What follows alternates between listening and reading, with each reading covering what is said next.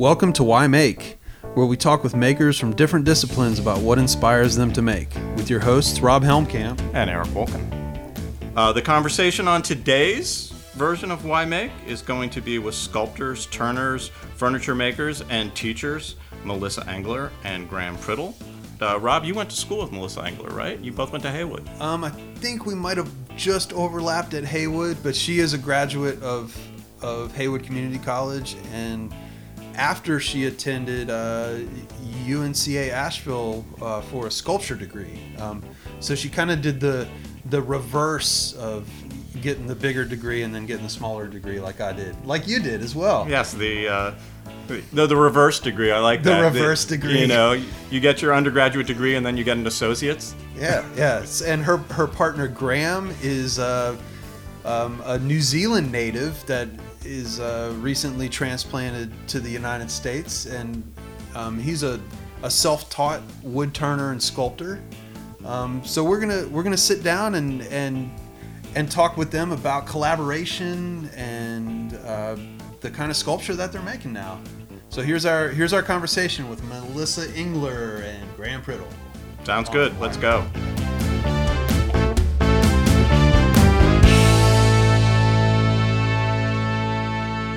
I'm sure you know how to work out this partnership in terms of who speaks first. So, where'd you guys grow up, and Let's what hear was that your lovely first? Kiwi accent, Graham. Tell us all about it. What was your earliest inspiration to make? What was your earliest memory of actually making something?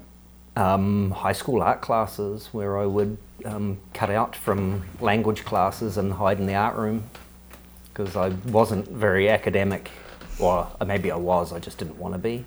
So I enjoyed art much more than Latin and French, and I guess I kind of got directed by my parents into a more academic kind of track at high school, hoping that I'd go to university and become an accountant or something. I've been a big disappointment in their lives, but so there were no other artists, no other people doing creative stuff in your family? No, I didn't.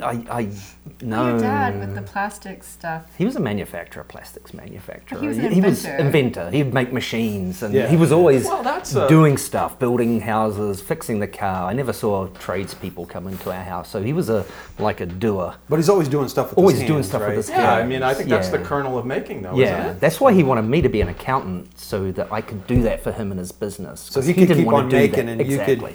you could exactly. keep track of the money while he's making it. Yeah. He hated the business side of things, but he loved making things. So I grew up with a maker and a doer, and I've always loved working with my hands. I ended up being at high school, I was allowed to do art as a reward if I did all the other academic things they wanted me to do. So they teased you with art. They teased me with art. But it was never anywhere in my consciousness that art could actually be a job.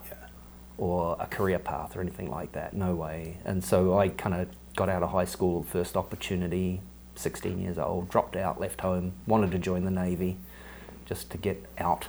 And I ended up getting into a radio technicianing job in New Zealand with government telecommunications.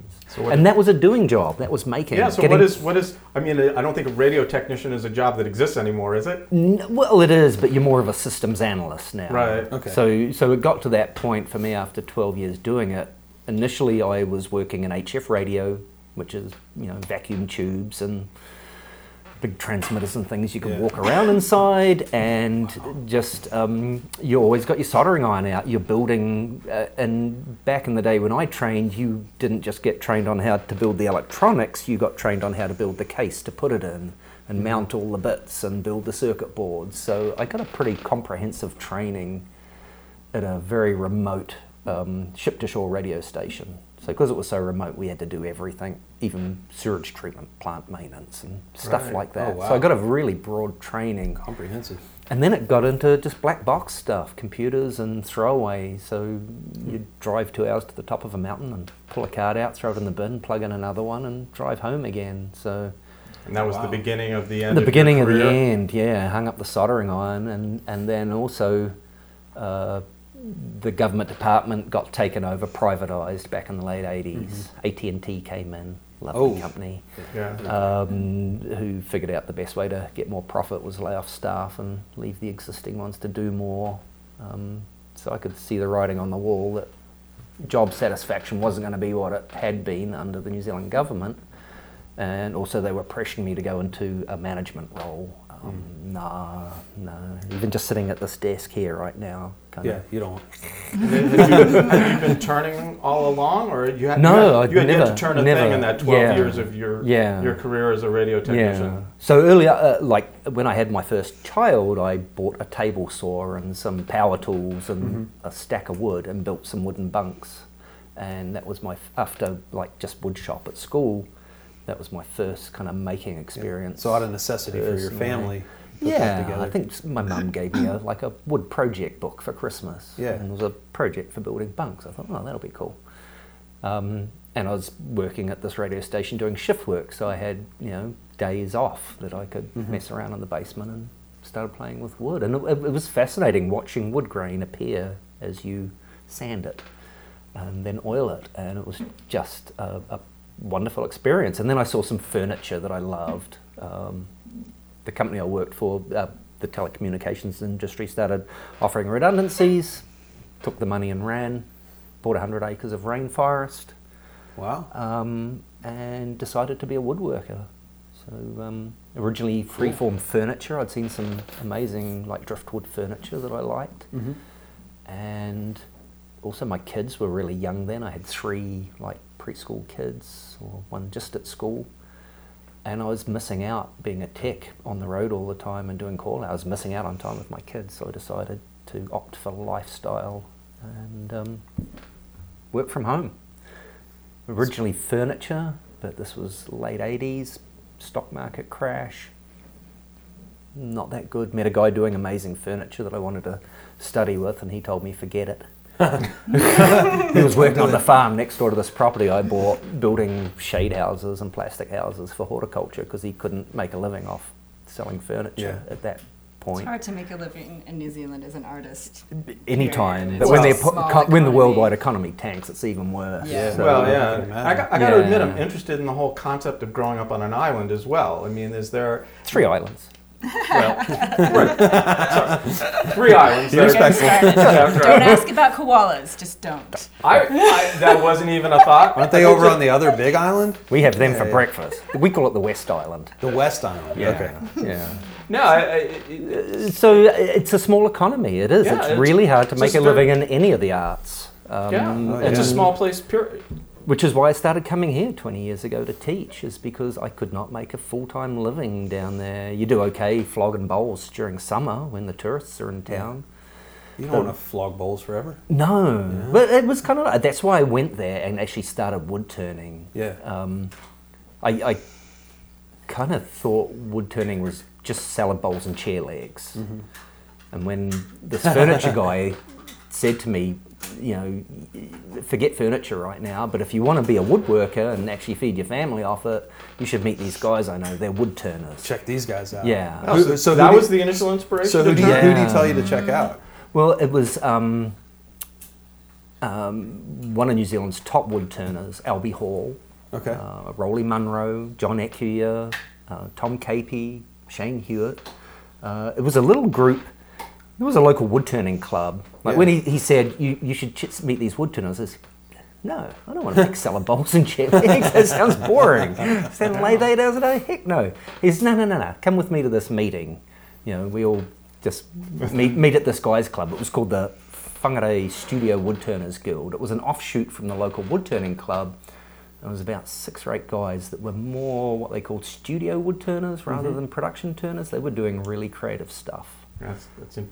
And it blew me away. The first time I went to this guy's house, they were playing a video of an American turner, David Ellsworth, who lives in Asheville now. Yeah, Weaverville, actually. Yeah. Ox Creek Road. Yeah, exactly. That's where I used to live out there. Yeah. Oh, that's right. And so the first thing I see when I walk into this woodturners meeting is really just a bunch of guys getting together and drink beer and tell lies. And that sounded pretty good. And there's this video of David Ellsworth sitting on this lathe making these big hollow forms. And they say, this dude, he travels the world and sells his work for thousands of dollars in all these big galleries. And I'm going, didn't know wood turning could be like that. Yeah. Okay, I'll sign up. Really? That's curious. Because I haven't turned much, but the thing I liked about wood turning versus furniture making was just the immediacy of it. Exactly. I mean, it can take weeks to make a piece of furniture, but you can jump on a lathe and get something from your mind's eye to the finished object in a matter of hours. Yeah. And there's a real beauty in that. And there's something magic about watching those curves develop from a handheld tool. It just like happens before your eyes, and the shavings fly. Seeing that square stock come in. Yeah, it's kind of like instant gratification. And the feeling when you're actually mastering the tool, just that beautiful cutting of the grain. I mean, it's hard to stay in that sweet spot. Right. I can tell you that for certain. Graham and I were talking. I never got to the mastering of the tools. But it's a glorious thing when even if you feel it for a moment. I'm going to start feeling it soon. I got my first lathe 2 months ago. Excellent. Yeah, awesome. So, well, for me, it was 2 weeks. Solid. Like one of the guys in this little group lent me a lathe. I just bought the tools I was told to buy, 5 basic tools, and just started turning. And 2 weeks of sheer frustration and hell before suddenly there was that epiphany. That's how a bevel works. All of a sudden you felt... Yeah. You feel the bevel, you learn the bevel control. Yeah. Right. And that's the secret, is just understanding that one principle of how a bevel guides a cutting edge. Right. So it was magic. And inspired by these guys, I thought, I want to do this crazy arty wood turning stuff, and made a few attempts at that and rejected big time, slammed in the press, all that stuff. Who's this new guy on the scene thinking? Man, I guess I'm not going to feed my family off doing this. I'll make salad bowls. So I made salad bowls for 10 years, while 10% of my time going towards developing the more creative things and figuring out that stuff. Somebody has to eat salad. Exactly. Yeah. Lots of people. But it was something that I thought I would absolutely hate, I absolutely loved, because it becomes kind of like a meditative thing. Yeah, absolutely. And you gain incredible tool skills that then just help you do the more complex stuff later on. So I grew up in the Canadian Rockies, right outside of Banff National Park, which is just an incredibly beautiful bit of the world, very wild. I grew up with 2 kind of wild parents who were actually both artists and outdoors people. Oh, wow. So whenever, I mean, it's such a common story, right, to hear, my parents didn't want me to do this, or they didn't think that art was valuable, and I had sort of the opposite experience, so I feel really lucky for that. So that place still inspires a huge amount of my work, and not just the Canadian Rockies, but wildness in general. Yeah. Conservation, things like this. It's something that Graham and I talk a lot about, is wanting to tell a story with our work, and that's part of what got me out of furniture making, actually, was I love making furniture, and I love the craftsmanship in it. I love everything that I learned from Haywood, and I'm so grateful for it. You're going with this too. Yeah, you've had the same sort of feeling. It's hard to tell a story with a piece of furniture.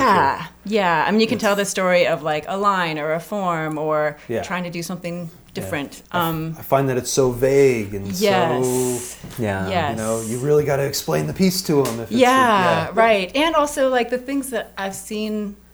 I don't want to offend anybody here. Who knows who I'll offend if it's the furniture sometimes that I've seen that is trying to tell that story isn't really doing anything for the story or the furniture. It's just like separate the two and enjoy yourself, like with one or the other. I'm not saying there haven't been successful efforts in that regard. That was a transition I tried to make, because actually Brent Skidmore across the hall invited me to do a show in Charlotte probably 15 years ago. And I've always been seeking a way to put a narrative into my work.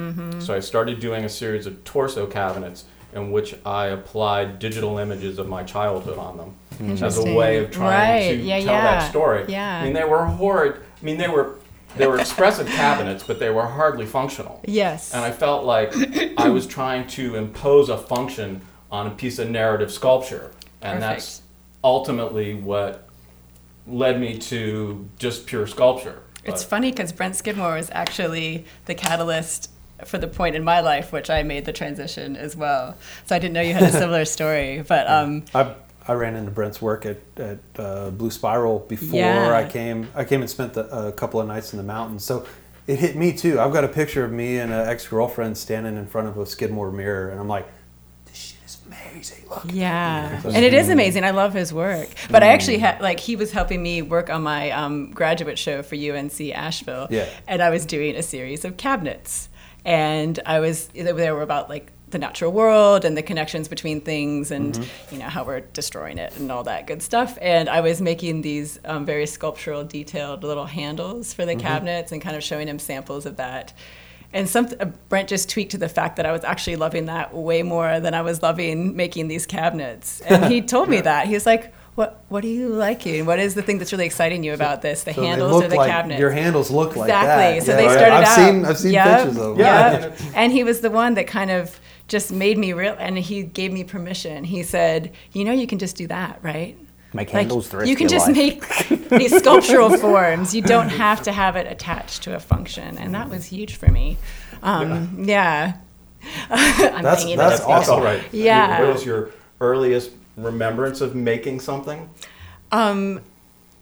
So I remember, like, my mom and dad both just took me around doing things with them. They were both doers as well, you know, being out in the yard. My dad was always building little fences, or we'd be out in the woods or at a creek or a waterfall, and he'd build like this cool kind of wood and stone bridge across. He was from Switzerland. I guess that's something they do regularly in Oh, Switzerland. the Swiss. Yeah. It's a mountain guide from Switzerland. He's always doing stuff like that. So that was just sort of part of my growing up. And That's cool. then they would encourage, I mean, so we'd be building little cairns, or there was always something. You weren't just sitting in the woods having a picnic. You'd be doing stuff and making stuff. Right.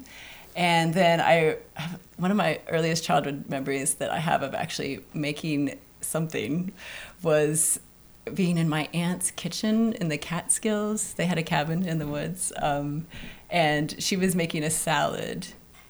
And I was taking all the little carrot butts and random things, and I made this whole like little village out of vegetable scraps. I know, That's it's cool. like a weird little memory of mine, but that's the first time I remember like arranging things, which I think is a big part of what Well, my you're making has arranging become. things. Yeah, you're arranging lots of exactly. pieces and parts. Yeah. And the Arranging relationships parts. between Yeah. maybe disparate elements. Yeah. You know, the carrots to the celery. Exactly. I'm I mean, just the going for color, it. the form. How do you make it work? They do get on well, though. I'm not saying They it was a get together. good That energy vegetable between village. the carrots and the celery. So yeah, just things like that, and it was always part of who I was allowed to be and the people that I was around all the time, which was pretty amazing. My dad was a photographer, and my mom did painting. And again, just that love of the natural world. The sounds natural like world is something They sacred. fostered it. Totally. Wonderfully. Something Wow. that needs to be protected. And Yeah. yeah. It was sort of like religion, spirituality in my That's family awesome. was those connections. So how'd you land at well, I guess UNCA Asheville, but anything in high school kind of happened that really, you know, kind of pushed you even further into woodworking or furniture or? Well, I dropped out, so that helped. Yeah. Oh, absolutely. It's one thing we have in common, both high school dropouts. So you dropped out of high school. Yeah, Okay. actually, it was just Yeah. like in the middle of my senior year Yeah, for yeah. weird reasons that aren't even worth mentioning here. But so when my parents split up, we moved to Hendersonville, my mom and sister and I, and the education that we were given there was fine, but we had art classes, but I don't really remember it being anything mind-blowing or challenging or, So I remember taking art classes and liking doing things in art classes. So they split when you were just getting out of high school, like 17, 18 years old? No, actually, I was 11 when Oh, we wow. moved down Okay, here. okay. Yeah. And my sister was 5. So yeah, not so much in high school, but I Yeah. guess getting out of school, it's funny. My art story doesn't really start until a decade after. I just spent a lot of time. I don't even know what I was doing for that 10 years, to be honest.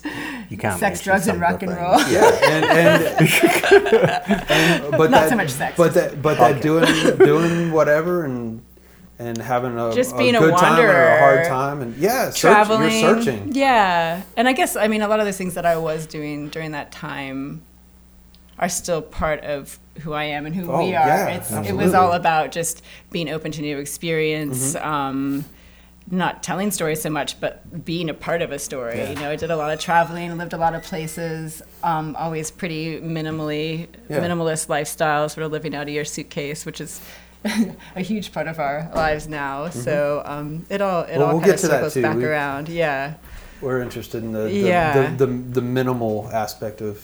Yeah, I like that you guys had that question in mind, because that's So a big part of it. you're doing this for that amount of time, whatever, discovering, and you end up at UNCA. Yeah, UNCA first. How did I decide? Oh, I kind of got tired of just wandering around after a while. It's like, what am I doing with my life? Like, this has been fun, but I guess maybe I was 24, 25, and I dropped out around 17. So maybe it wasn't a full decade, but it was enough. Yeah. And the thing that I guess I was missing was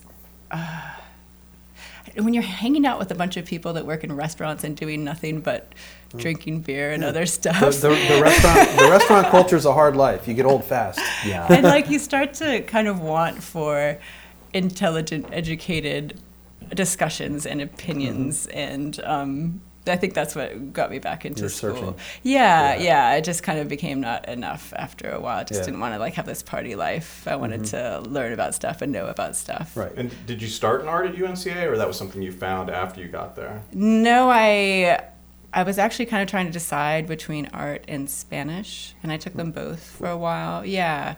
Again, it's the traveling and just interest in other cultures, and it's a beautiful language. I mean, I still at some point would like to follow through with that. But again, it's one of those things where I was trying out both and deciding what actually made me the happiest. And I was in sculpture classes at UNCA, and that was the only time that things would just fade away. Like no concept of time, no worries or thoughts, just so engrossed in this project that you were making. Yeah, exactly. And so as far off as it seemed at the time to consider actually making a career out of it, because at that time I was imagining sculpture, like the fine art world of sculpture. Who the hell actually makes it in the fine art world of sculpture? You know, it's people do, but it's really hard. There's a few that raise up to the top and make a living at it.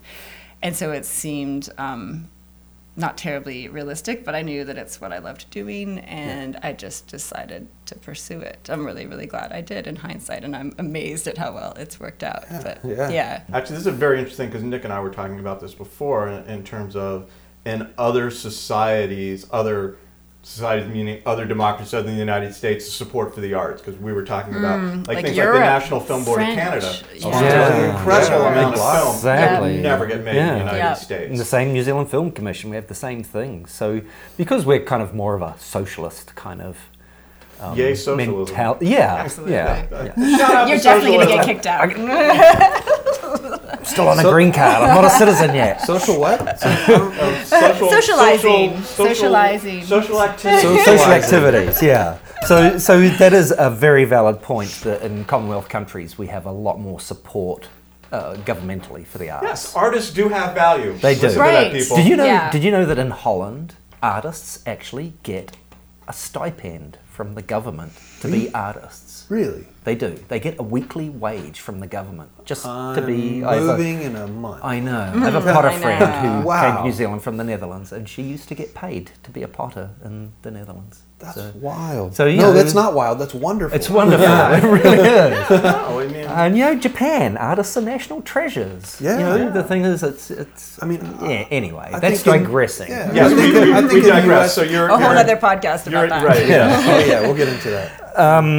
So You're in Greensboro. I applied for a grant. I got a grant to attend this conference, and also around the same time as when Michael Hoslick started that Emma Lake thing, the collaboration conference. And I heard that he had started it, so I wrote him a letter and said, "Hey, can I come?" He says, "Yeah, sure." So I got a grant to fly to the States, do the Greensboro conference, and then I travelled for 5 weeks, bought a car, a little cheap car, and drove up to Canada, northern Saskatchewan. So This is how we met? No.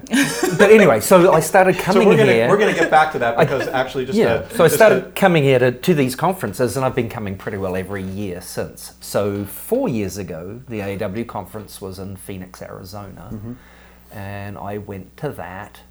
And at all these conferences, they have a big instant gallery where you put your work out and hopefully sell a few pieces. And at that point, Melissa was working right here at Grovewood Gallery. Yeah. Because she needed a real job to support her making lifestyle. We've all done it. So That she was right out of Haywood. Yeah. Right. So Melissa was managing the furniture kind of upstairs at Grovewood there. So Melissa came to the Phoenix Symposium with one of the gallery owners, Harry, to hunt down suppliers for the woodroom there. And so she had a list of names of people that she wanted to visit with and see if they would supply Grovewood, and I was kind of on that list. And another little side turn to that is that Dan Essig, are you familiar with Dan Essig, the bookmaker? Yeah, wasn't he here? Yeah, he was. was upstairs. Yeah. His book art, Yeah. And amazing fish. I'd known Yeah, Dan another amazing for maker. 15 years through teaching together at Aramont and places like Yeah, that. And me yeah. and Dan had kind of formed a friendship over the years. I'd never got to visit him here.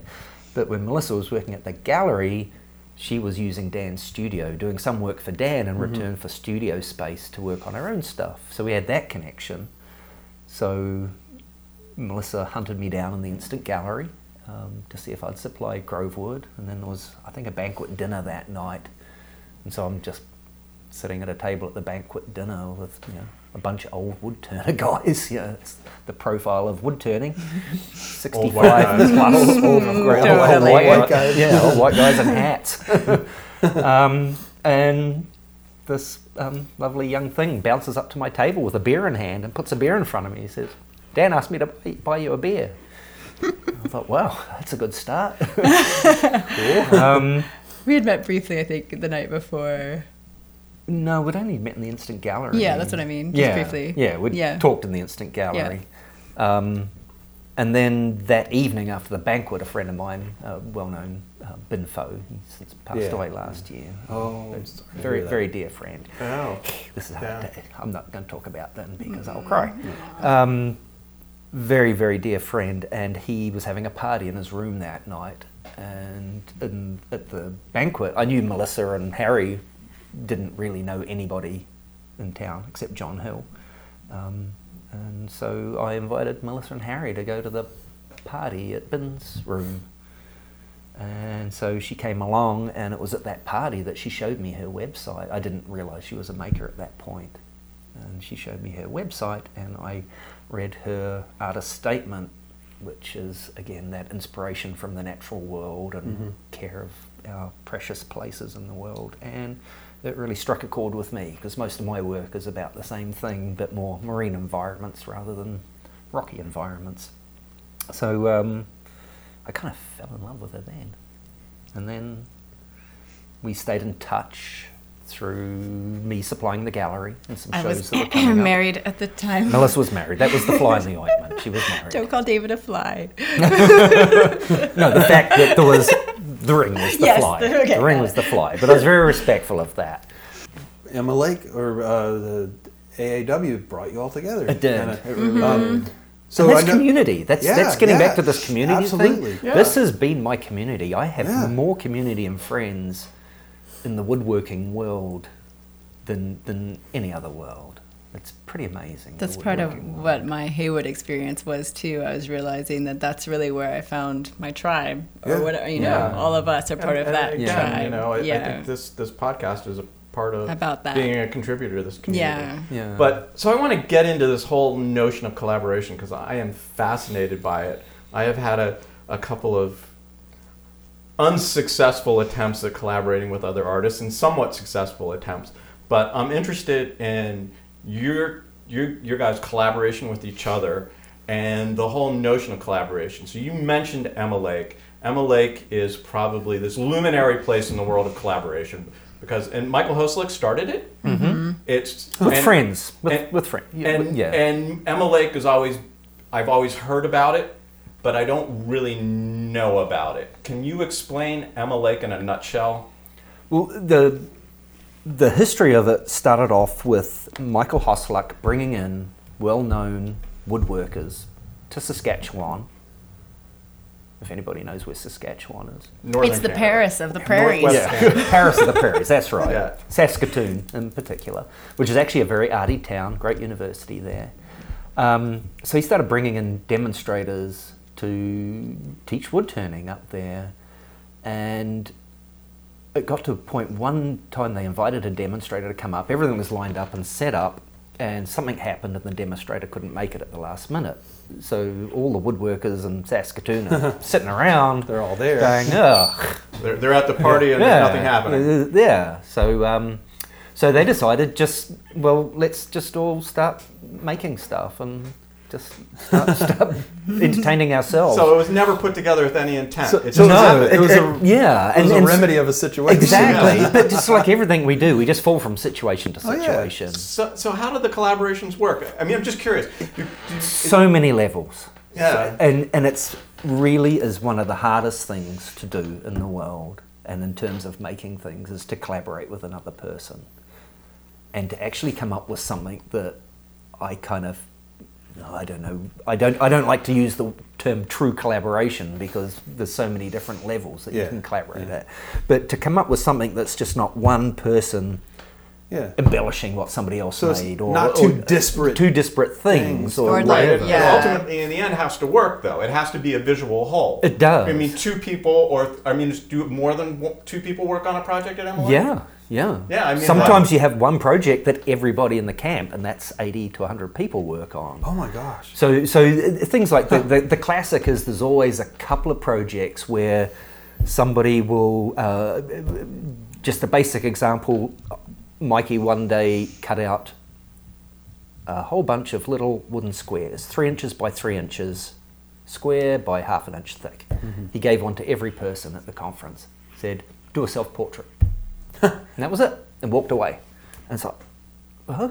What? And so you could carve it, you could paint it, you could Do whatever you want. do whatever you want with it. And then Wow. at the end, he collected them all up and put them all on a board as a big collage, and that was a finished piece.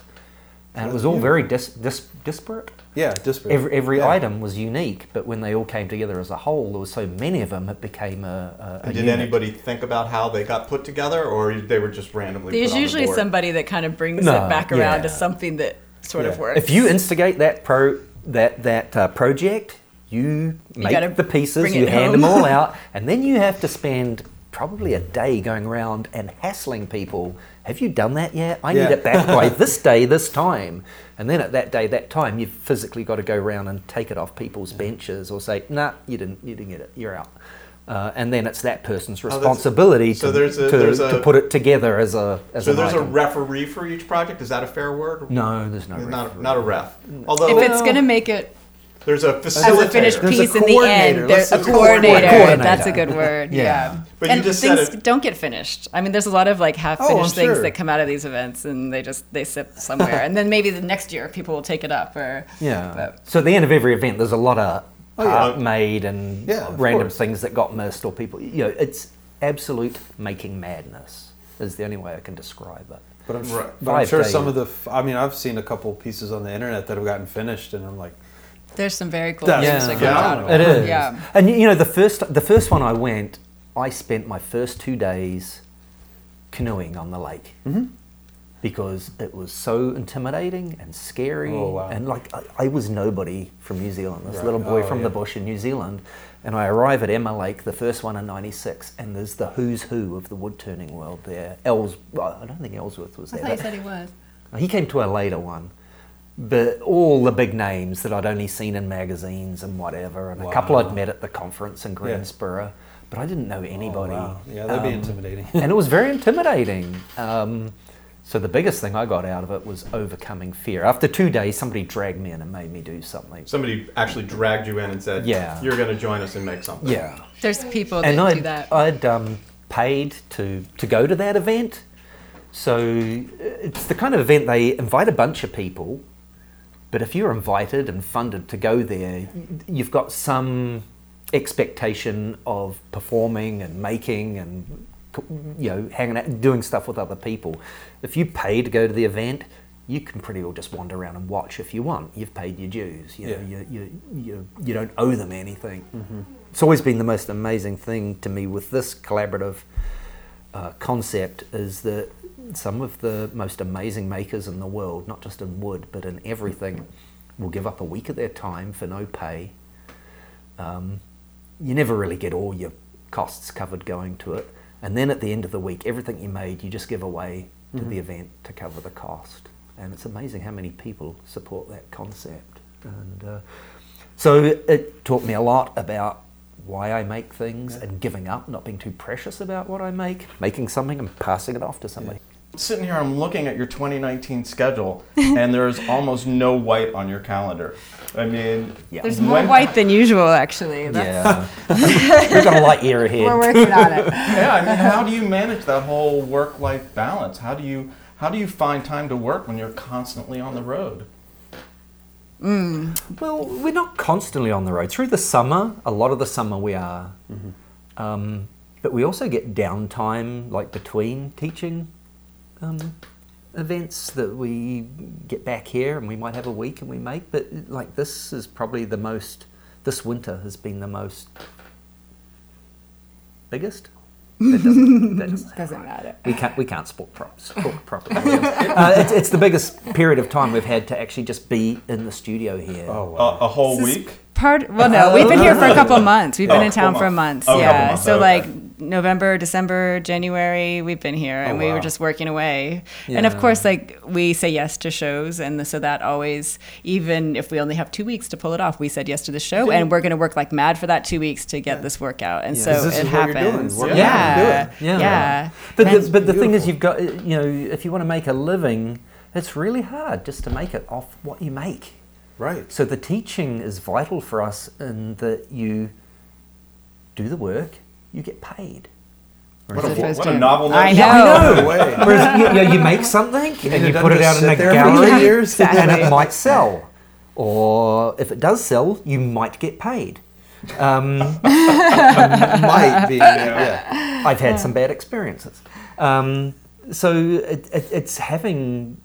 You've got to have that thing that pays the bills. Yeah. And it's still something we enjoy. Like, we love the adventures, being in some random town in the middle of South Dakota and having a great meal. Things like this kind of trips on the way. Yeah. Or we travel by car now, which is a pleasure. No more airport. Car? We're not going to travel by a car to New Zealand. No, we have to fly. Well, you'll have to invent that car. Yeah. But more air in the tires. Yeah, Can I just wrap this up by making a quick plug for I have tiny one more house question before we run. Oh yeah, that's the other thing we've been doing is building a tiny house. Yeah. One of the things too that I noticed on your website recently is that you all are almost done building a tiny home. We're in. Yay. Explain that along with, it seems like, the small footprint of what you all are creating, to make your work and to spread it to the world. It's like you guys don't have this giant shop to make stuff. You've got what you need. Yeah, so and nothing more. That in kind of relation to where you are now with the tiny home and so to me, the tiny home is kind of the thing that brings all these aspects that we've been talking about together. So it's a good thing to wrap up on is one, where we're coming from as far as what we make and what it's about, and the natural world and sustainability, and trying to live in a way that, if everyone were living that way, hopefully we could actually keep this planet for a while. Right. Share it with other animals and beings. It's a tenuous grip we have right now. Yeah.